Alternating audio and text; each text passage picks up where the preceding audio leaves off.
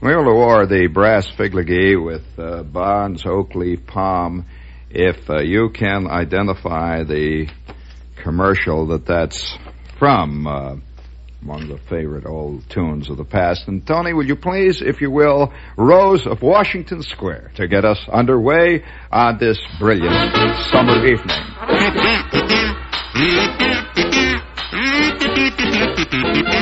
All together, gang. Now bring it up, Tony. Oh, Rose.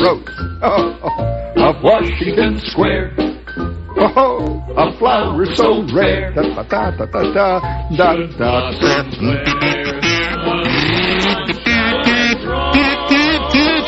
Of Washington Square. Oh, bring it up there, kid.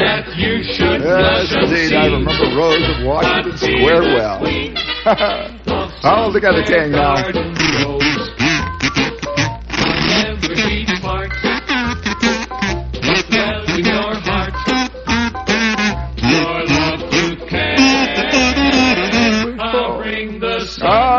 There we go. That'll hold the crowd for a while there. Hold it, gang. That's enough, old gang. Don't you sometimes find yourself behaving like one of those crowds in a beer commercial? Oh, you know, running around guzzling beer and yelling and hollering and slapping chicks. You know where. And having a great time. I mean, of course, it looks like from most commercials that they really don't slap chicks. There was one great commercial I saw recently. Came out about 3 o'clock in the morning between reels of a film featuring Gilbert Rowland. Gilbert Rowland, don't you remember? Well, Gilbert Rowland stopped for a second, and out came this commercial. And they were screaming and yelling and hollering, and it was a commercial for the new glass cans. Well, they used to call them bottles, Tony. They're now called glass cans. Just drink your beer in glass cans with no necks. I've known many a person with no neck. And at 2 and 3 o'clock in the morning, when you're sitting there and suddenly they hit you with that concept of the new glass cans. Of course, you know the can people are coming out with the new tin bottles. And I think it'll work out. All right, one more chorus of Rose of Washington Square, gang. And, of course, we're all part of it. There's nobody's putting anybody down. I mean, for crying out loud. I mean, the whole shlemoo, the whole fruitcake, are you a raisin or are you a piece of orange peel?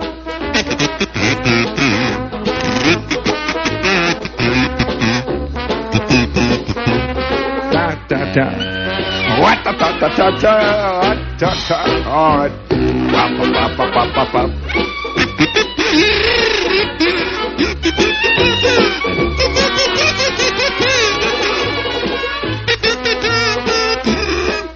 All right, that's enough. That's not Rose of Washington Square. What do you got on there? Is it really? That's the bridge, then. Well, I don't play bridges where I come from. You know, speaking of the whole shlemoo, we are. You know, the one thing you've just got to face is that all of mankind is you have to imagine it as a giant fruitcake, and of course the raisins don't get along with the with the lemon peels. It's obvious, and the ginger doesn't get along with the citron, and all the way up and down, it's fist fighting everywhere. But you've got to realize we're all in it together, whether we like it or not. I know you're one of the good people. I know it. I mean, you wouldn't be here listening if you weren't one of the honest, reliable, sober, industrious people with a clear, clean-cut eye that never hesitates to spot a phony every time you see one. And I know that you're above all that jazz, of course. But let's face it, friends, we're all in it together. Slobs, good guys, bad guys, all of us. One more little chorus there, Tony. Bring it up there, tonally, old boy. One more there. There we go. Einstein. That you should blush and see, but be the queen of some fair garden rose.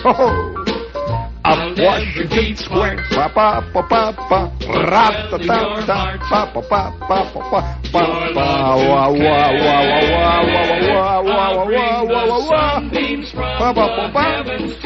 right, I'm playing a bad alto here.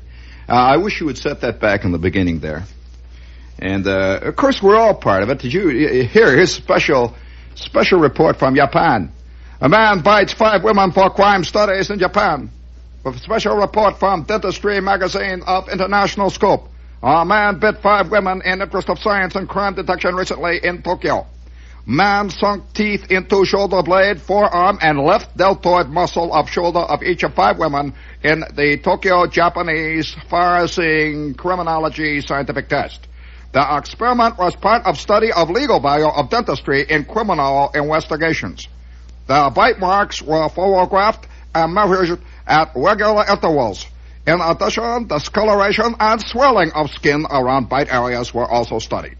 The biting was done under scientific direction of a team of research dentists at Tokyo Dental College, Japan, and has come to the attention of American Dental Association in Chicago, a very well-known city for crime detection.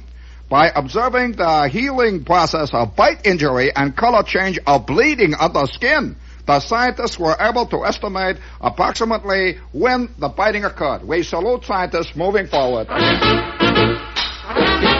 Special report from Radio Tokyo Scientific Division Public Service Department. Roll. Washington Square. So fair. Blossom where the sunshine grows. For nature did not mean that you should blush and see. All right, gang, that's it. Hello, come on, son of a wire. Oh, come on, come on, son. Throw it, stop, stopping. Once in a while, I revert to my native South Chicagoese. And I mean, if you think the Japanese are on the right tack, here's one here from the Saturday Evening Post. Datelined and headlined. It's an interesting-looking ad with big block letters. It says, "What is a burial vault?" A burial vault is an outer receptacle for protection of the casket, to provide protection against other effects of the elements, and to support the earth. Wilbert is the burial vault which provides these features at a reasonable price. Over 83 years of experiment and experience and research, combined with a completely controlled quality program, guarantees a reliable product. So reliable, we have been granted the Good Housekeeping Seal of Approval. Quick! We're gonna pass. Boy, when a blackout is called, you gotta black out, man. Too many guys live just 10 minutes past his time. Ta-da-ta-ta. Yes, indeed. I just thought that. That's Look, actually. Look, page 84. So, let's move. Oh, speaking of great ads, we might as well get on that subject there once in a while. A great, fantastic ad here from the silly page of the New York Times. Do you have any serious music for me in there? I think serious, yes, I think you'll find it. Miss Brown, please, look up from your notes for a moment. I think you will find on a copy there, we have, some people are so, I know a guy, Tony, who went through 3 years of college without once seeing a professor. His face was buried in leather notebooks in every class. He was just one of these guys who wrote down every word of every lecture. Of course, he didn't hear any of it. But he just wrote it down like mad. All right, now, if you will please look at that disc there where it says Beethoven's Fifth. I think that's, it's on the first cut. No, it's not on that disc. No, just take it off and look over its first cut on one side. 5,000 fantastic, incredible moments in music. And while we're waiting there for the confusion to subside, yes, there it is. Now set it. It's got a hang up in the beginning. Beethoven always did have that hang up. It's got a hang up there in the beginning there. We must salute the New York Times and its silly page. This is, of course, August, and during the month of August, I think the silly season rises to its greatest and most shrill epitome of silliness. In fact, you recall a few years ago, my radio show was once referred to in the editorial columns of Life magazine. And it was in August, and they called my show an example of the silly season at its worst. Well, of course, Life is in a great position to throw mud pies. Speaking of silly season, they've had a long one. However, I don't know whether it's a silly season or whether it's the season when reality begins to take over. I'm not so sure. I think we often call reality silliness itself. The other stuff, the big schlemoo that we put on to pretend that we're important and all that, and that life has fantastic, incredible meanings that ripple on and on. All these things, I believe, are the periods when we call them solemnity and seriousness. I think that the silliness comes around in August, when guys throw transistor radios at each other and yell out of cars. And all right, please, serious now. No, hold it then. I don't want to be accused of not being serious. This is a very serious radio station. And, in fact, the other day I got a memo from one of the upper offices, and the memo was headlined, it said, subject, the seriousness of American humor. And it went on to explain to me that American humor is essentially serious and that one must take a view of the world, that it is a dynamic, moving thing, and a thing that we're all involved in and must be treated with a certain amount of what they used to call in Hessville, Indiana, kid gloves. Well, there's another phrase for that along the avenue. It's, I wish I could use some of the great phrases that are in the back of my mind that describe things even better than... Well, all right, all set now. From the silly season and from the silly page of the New York Times, another advertisement that spells it out. That is not Beethoven. Take it off. This is the silly season, all right, especially in our control room. Well, now, while we're pausing here briefly, speaking of the silliness, we might as well admit this is WOR AM at FM New York. I ought to give some other station break call here. Say this is WABC, the home of dynamic. Now, you got that little... Now, are you with me? Hey, you got a commercial in there? Do I have to keep yelling at you? Well, here, let's have it then, friend. Sir, the airline just called. Who is the ailman? Your jet leaves at 8:45 tonight. He could be you, a man with a thirst for a manlier brute. You arrive in Rome at 10 tomorrow. 3 out of 4 men every time choose the bolder, keener tasting ale. Will there be anything else, sir? Valentine. There's a little bit of the ale man in all of us, and nothing brings it out like a Valentine ale. Bolder, keener, more to the point. Valentine ale, the ale man's ale. Who is the ale man? He could be you, a man with a thirst for a manlier brute.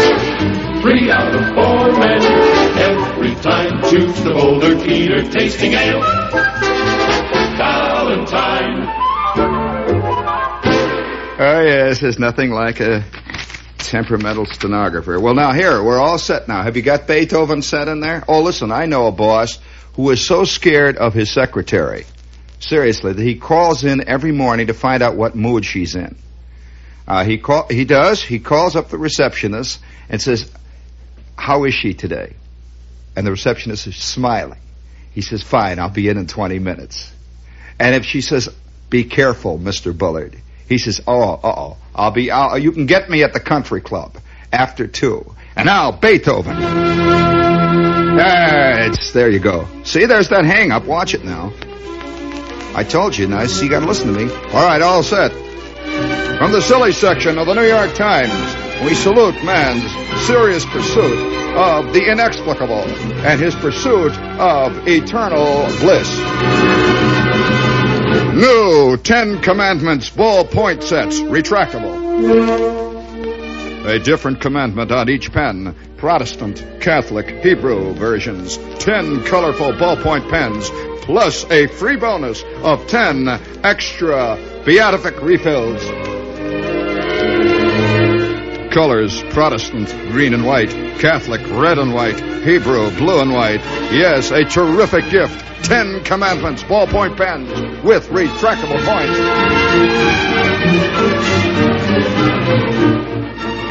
Order on 10-day money-back guarantee. You must be delighted with these commandments. I could see a guy getting ready to sign a contract, and he looks down, and his ballpoint pen says, thou shalt not steal. Bring it up, Tony. Anything, Tony. All right, then stop it. Hold it. Crying out loud. Nothing worse than an overflow of Beethoven. All right, now set it back again. Huh? Well, anyway, I think the idea of a 10 Commandment ballpoint pen set has certain merits. And I can imagine a guy signing his credit card somewhere in a little hotel, and he looks down and it says, "Thou shalt not covet thy neighbor's wife." And what? Yes, Carvel. That's you're talking about Carvel frozen fruit or what? Oh, cover. I see. Thou shalt not covet. Oh, I see. I said covet there. It's a T. However, it's only in our time. I'm serious now. I can imagine Moses or Christ coming back, and I'm sure that a lot of people who have a 10 commandment. I notice they have all 10 of them there too, and they come and it says a different commandment on each pen.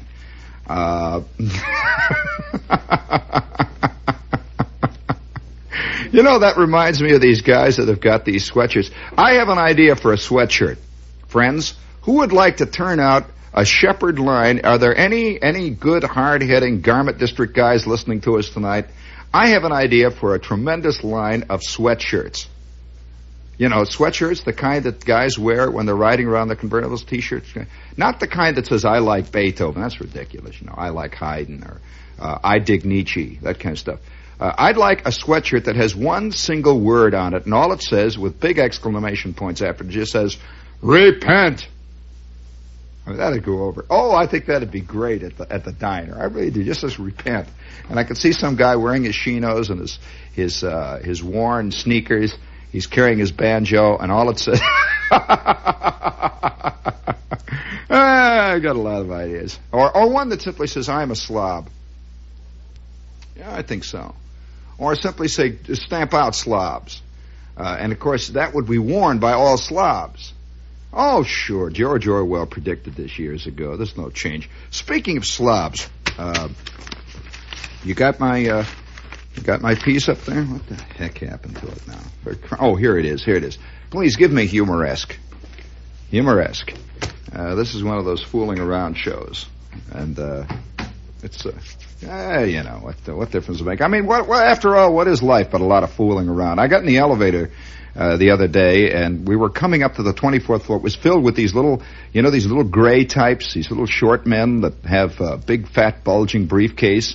And winter and summer, they wear these odd little felt fedora type hats with the wide brims and the high bands. You know those guys. And they're always working on their taxes.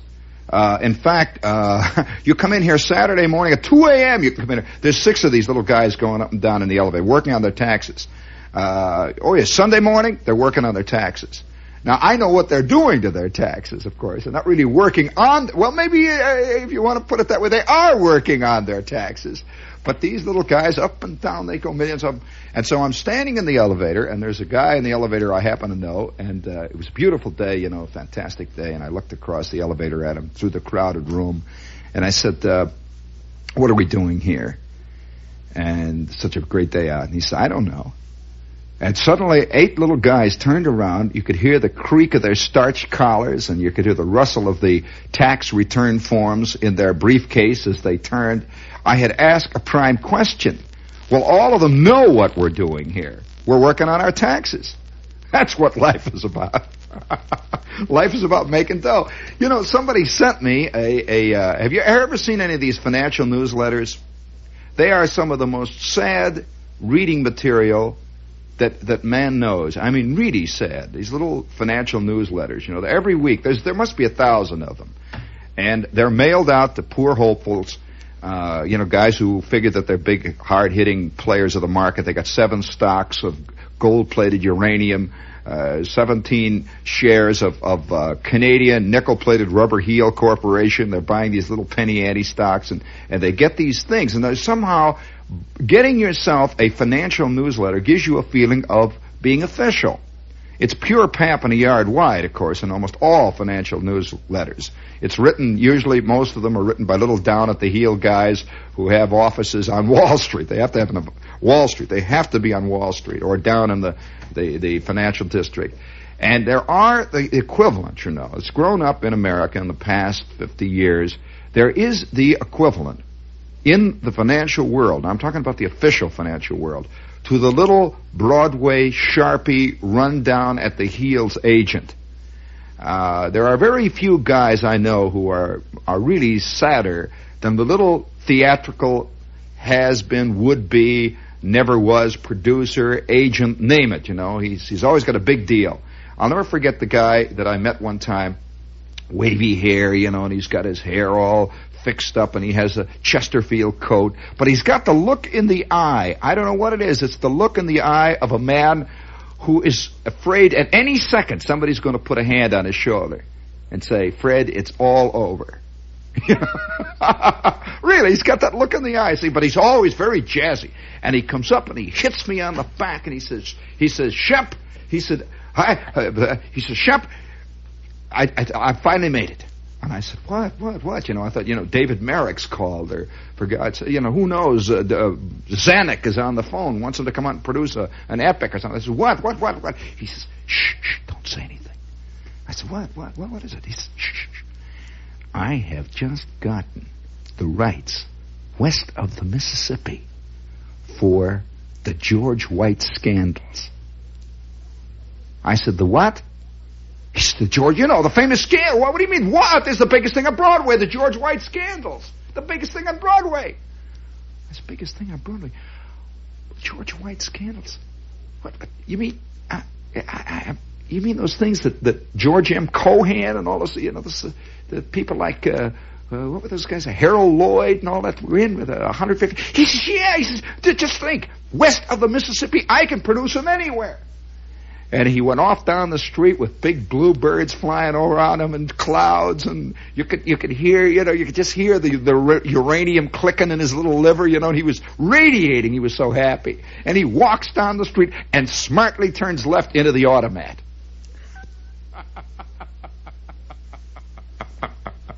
There to sit with the rest of his cronies and talk about the big deal he's just consummated. Now I'm telling you, so help me, now that is true in the financial world. Yeah, there are millions of little guys who once made a killing on the market in 1932 or something, and who have long since lost it.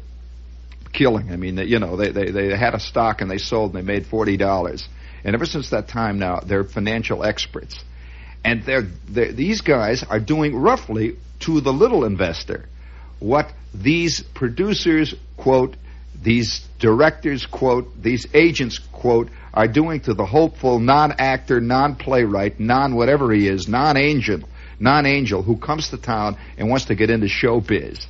They prey off them, and there's millions of little agents got little offices all up and down Broadway, and they are just waiting. They just got their little old eyes bugging out. It's like a spider web, waiting for the trains that come in on Penn Station, Grand Central, the bus down here, the bus terminal, wherever anybody comes from Cleveland, Utah, New Mexico, who wants to be in the theater. These guys are there. And they sell them all kinds of services. Now, look, son, I'll tell you, son, look, the first thing you got to have is pictures. Now, listen, I'll send you to this place where you can get the right pictures. You got to have what we call a composite. Now, you don't know nothing about showbiz, but I'll tell you. Yeah, I know you got plenty of talent. I saw them groupings. You've got plenty of talent. I could tell just by the way you walked in his office that you got it, and we're going to make it come out of you. Now, the first thing you got to do is go down to this address. Here, give this address, and tell him Stanley sent you, see? Stanley sent you. Now, I'll give him a call on the phone. I'll go out right out now, and I'll make a call on the payphone, so you know I'm calling him. I'll tell him Stanley sent you, and listen, for $50 you get yourself a set of fine composite pictures, and then you bring them into me. And let me tell you, let's see, it'll cost us about $40 to mail them out. Now, let's see, that's about $10 for stamps. We'll need $15 for expenses. There's a lot of expenses. We've got to make phone calls. We've got to get the girls in to mail them up. And, you hurry on back. I'll call Stanley on the phone. Now, while you're gone, I'll be calling Merrick. I'm going to call Merrick. I'm going to say, listen, Dave, I'm sending a kid over, and by God, you got to see this kid. Now, wait a minute, wait. Hey, listen. Are you interested in pictures?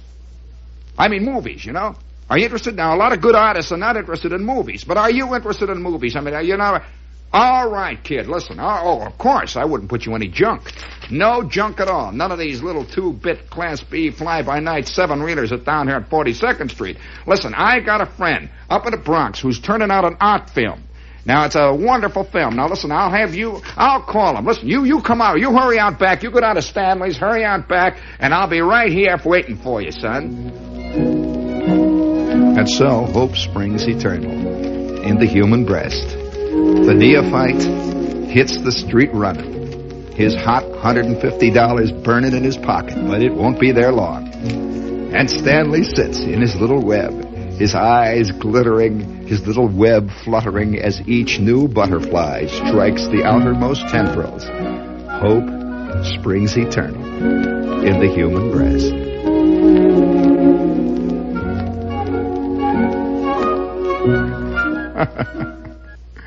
Oh, yeah, and you think I'm making this up. I'll tell you, there must be 6,000 of them, and just get out your yellow book and look under the title Theatrical Agents. And I suggest call the first 38 and find out who they handle.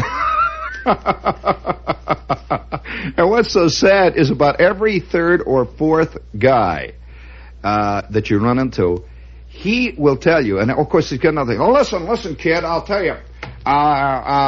Who I got? Who do I handle? Well, let me tell you who I handle. You think, listen, you're not dealing with no small timer here. I don't have much of an office here. Of course, I'll tell you what. I don't believe in big offices.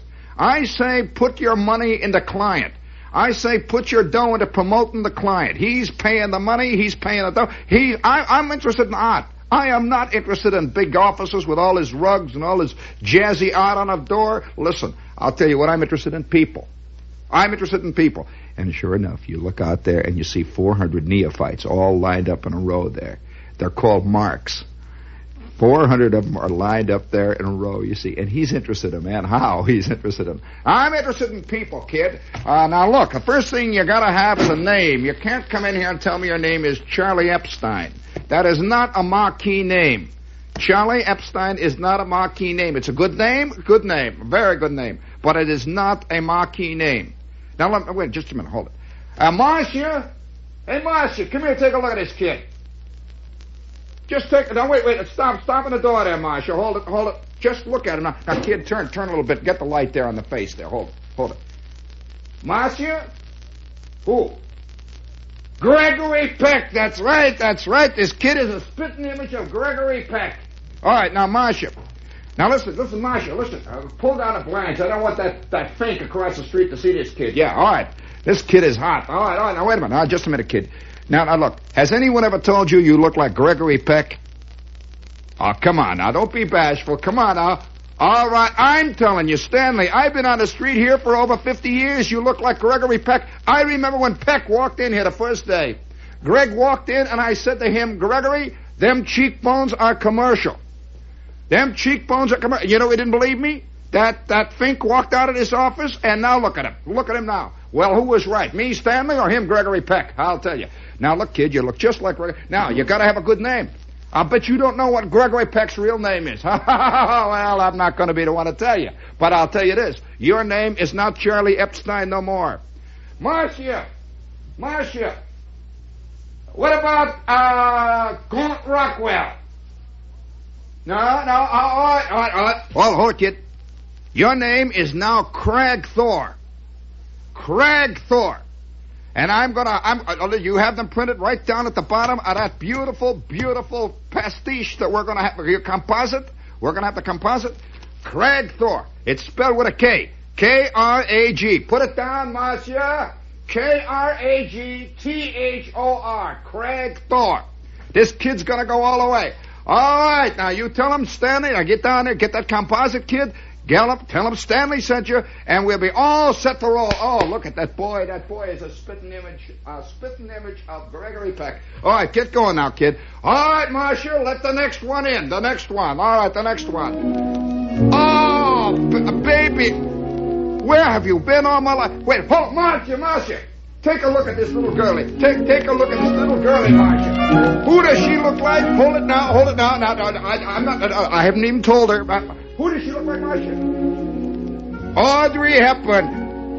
Has anyone ever told you look like Audrey Hepburn?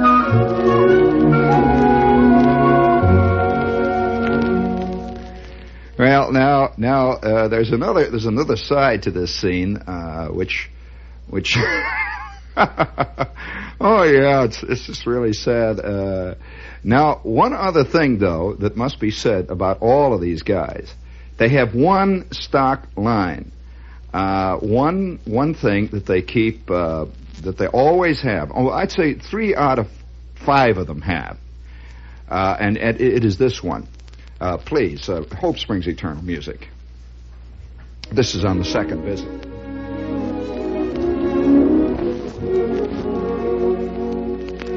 All right, now look, Charlie. You don't mind if I call you by your real name. After all, we're only in the office here, Charlie, and I don't, Craig Thorpe. All right, Charlie. Look, we got the composite now. Now the next thing we're going to have to work on is, well, we've got to take a little work. What does all good art mean? Work. Art means work. Work. You don't think for 1 minute. What's her name? Oh, that girl that sings in the opera down there. Maria Callas? You don't think she got there by not working? Let me tell you, that girl night and day. Sing. Now, the next thing we are going to have to do is to get a little work under your belt. Now, I have a friend. Now this, let me tell you, this friend has offices in Carnegie Hall. Now, you all know Carnegie Hall. Offices in Carnegie Hall, and only takes 1 new pupil a year. 1 new pupil. But me, for Stanley, she'll take you. Now, singing lessons will cost you $10 a week. 1 lesson for $10, and let me tell you, it's worth every last penny of it. Every last penny. Now, just a minute, I'm going to call. Hold on. Monsieur, will you get Mademoiselle Rosedale on the phone, please? She takes 1 pupil a year, and let me tell you, her pupils are singing in all the opera houses all over the world. Do you know that at least 5 of her pupils right now are singing right on Broadway in every last Broadway musical, every last one? And none of them could sing. What they come in there. Do, re, mi, fa, so. Get her on the phone. Let's go, Marcia. Come on. We can't wait. They're booking people every day. We gotta go. They're reading them right now. Hello? Stanley. Oh, come on now. She just loves me. Hold on. Yeah. Well, listen. I don't want to talk right now. I'm going to send the boy down. His name is Craig Thorpe. Krag. No, on a level, actually, that's his name. Kragth. I don't know, it's Greek or something. Kragthor. Big, handsome, looks like Gregory Peck. Yeah, Gregory Peck. When? All right, fine, thank you. Only for me, huh? Yeah, very good.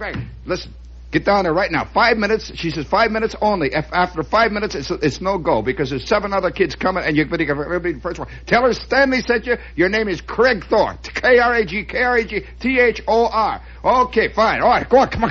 Get going, son. Now go on. We got to start working. We got to get that voice. Come on.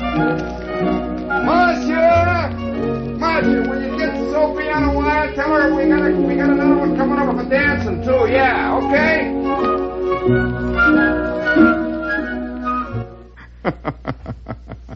And then of course there's another little scene too that they've got. It's a great scene, and this is the distinguished client scene. Almost every last one of them has a distinguished client in his little book, and the distinguished client, Tony, almost invariably is an actor who made her last picture in the fall of 1932. And she's right. He'll say, wait a minute. Hey, Monsieur, will you get Claire on the phone? Listen, I suppose you're going to hear a lot of talk about a lot of agents about who they handle. You know who I handle? For years I've been handling it. Clara Bow. And let me tell you, Merrick's doing a thing for her next fall on Broadway. We've got a thing coming up. Clara, get Clara on the phone. Oh, man. Now, one of the most, and of course, the point of this whole tirade here is that that this particular area has crept into the financial world. There are thousands of little down-at-the-heel guys who wear Chesterfield coats and bowler hats, who have a stock of Homburgs and gold-headed canes, And they have an office on Wall Street, usually a very low number, like number 8 wall, or 6, or 5, or 3, or even 1, or 2. Somehow they've gotten themselves a broom closet. And many of them have just got a little mailing address, but as long as it has a distinguished Wall Street address, they're in business. And so they turn out their little newsletter, which is a weekly or a monthly, and in the living room of his little place there is his girl, usually his ex-wife, or quite often it's his sister, and she works the mimeograph machine, and they turn out things, and it's always marked confidential. Confidential, a world economic service that anticipates price trends and business movements on a worldwide scale with deep and fantastic insight. And it's very efficient. Monetary policies, commodities, security markets, economic trends, consultation, investment portfolios. Well, all tremendously. It's got, you usually have great names, like the, I'll just pick one out of the hat, like the Witherspoon Research, the Witherspoon Research Center for Economic Trends and Economic Philosophies. That kind of thing. A prediction bureau for men who are on the ground floor of all the big deals. And another another one of the things is that they always send you a flyer that says, we only allow 2,000 men. There are only 2,000 subscribers to our dynamic service. Now, 2 of our subscribers have recently been elevated to prime ministership of 2 big countries, leaving our ranks open. There are now 2 openings for new subscribers, and we have carefully screened thousands of applicants and have come up with your name. You are now privileged to be. Of course, it costs you $50 a year, sad little thing. And some of them make the most wild, interesting statements. Here's one here. I think this is kind of a nice statement. It opens up, and this is the first line. Can I have a little Hope Springs Eternal music there, please? The most important thing in our lives today is what happens to interest rates and the value of the dollar. That's going to surprise Tennessee Williams. The most important thing in our lives today is what happens to interest rates and the value of the dollar. Well, I guess it is. Of course, each one of these people, in his own little way, is totally enveloped in the world of that thing that he's got. You go to one of these little agents, and these little agents are far more steeped in theater lore, far more steeped in names. They read every last little theatrical casting list that comes out than the big ones. You go to a big producer. It's fascinating. A big producer will rarely talk about the theater. And more than that, he often doesn't know anything about it. He doesn't have the big, by knowing, I'm saying he knows the theater, but he doesn't know what Merrick is doing next week. He doesn't say, oh, St. John Terrell, let me tell you, I'll tell you, in 1948, it's the accumulation of the non-essential trivial fact that makes many of these guys feel like they're in the business. If you accumulate enough trivia, like fur, like wearing a fur coat, all over you, little facts of who's casting who's looking for chorus girls this week, who's putting on a review in Atlantic City, who's got a big show going on in Cairo, Illinois. These guys have a great fund of that kind of knowledge. Now, I remember when I first came to New York, I had been in and out of town, various radio and TV things, one thing and another. And the first time I ever ran into one of these guys, it was fascinating. It was a revelatory meeting because he looked and acted like an old movie character's interpretation of a Broadway Sharpie. Now, I wondered whether he was playing that because he had seen a lot of movies starring Jimmy Gleason. You remember Jimmy Gleason running around? All right, kid, we'll get you into Madison Square Garden the first week that we go into training. Now, the first thing you gotta do, kid, you gotta get yourself a set of trunks, you gotta get yourself a set of shoes, and we're gonna get yourself in training. And we're gonna go down to Stillman's gym this afternoon. And, you know that, remember Jimmy Gleason? I think Jimmy Gleason, more than any other performer in the American theater, if you can call it the theater, set the trend for thousands of guys who set the trend. He set the prototype, the mold. And so I get on the phone to this guy, and I was introduced to him by a friend of mine. He said, "Look, you just got to see this guy." And of course, these men are always on first name basis the first instant you call them. It doesn't make any difference. Believe me, if Charles de Gaulle called one of these guys, "Hey, Charlie! Hey, for God's sakes, Charlie, come on in." They're always looking for Frenchmen here in New York. This would be his first line. And so I call this guy, and I don't know him. He doesn't know me. You see, and I say, "Hello, we have a mutual friend, and my name is Shepard. My name is..." "Oh, Shep!" He said, "Yeah, of course." He said, "Come on in." Well, of course, he immediately thought that here was a mark. Well, I went into his office, and there it was up on Broadway, and you never saw anything like it. It was, honest to George, honestly, it was right out of a Jimmy Gleason movie. He's sitting in a desk there. He shared an office with about 4 other Sharpies of different types. He was kind of the spearhead Sharpie. He was the Jimmy Gleason type. There was a guy sitting there who looked exactly like Sidney Greenstreet. He was the sinister, big-time review producer type. He always liked to pretend that he was going to do a big girly show. Well, he did have girly shows in this apartment continually, and they were always, but, that's another scene. And so here is Jimmy Gleason sitting at his desk with 9 phones going all the time. I don't know how they have, these phones are working, because they never seem to do any deals or make anything happen, but the phones are ringing all the time, and outside in his waiting room, there must have been at least 25 guys. There was a guy with a seal. There were four Chinese girls who did a juggling act. And Gleason is sitting with his hat pushed on the back of his head, and he says, "All right, now look, I don't care what you say. You're not going to get her at that price. No, you're not going to get her at that price. No. I'm sorry. I don't care who you are. You know who you're talking to? Oh, yeah? Well, the same to you. Hey, listen, baby, the next time that Merrick calls, tell him I'm out, the slob, yeah." And there is old Jimmy Gleason at work with his hat on the back of his head, his cigar going, and in all around his desk are empty coffee cups from chock full of nuts. And every 5 minutes he says, hey, baby, any you want any coffee? What do you want to drink? What do you want? How do you want it? Black? Do you want it regular? Hey, look, get coffee in the whole gang. Yeah, okay. And by the way, will you please get Zanuck on the phone? Yeah, get Daryl on the phone. Yeah.